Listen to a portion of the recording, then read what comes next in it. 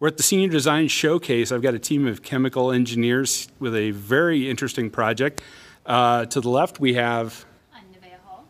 Serena Tenhumberg. Noha Algahimi and Xuan. All right. And what is this project, and what is the importance of it to society? So the main motivation for this project was to find a renewable alternative to diesel. And so dimethyl ether, or DME, is a really promising alternative due to the fact that it does burn cleaner than diesel, and it's also non-toxic, non-carcinogenic, and it's safe and easy to transport.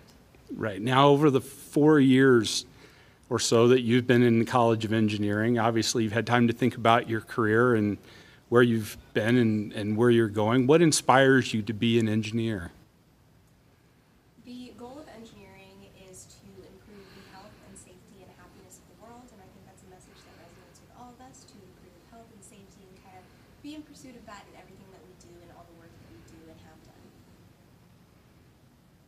All right. Thank you very much, and congratulations. Thank you.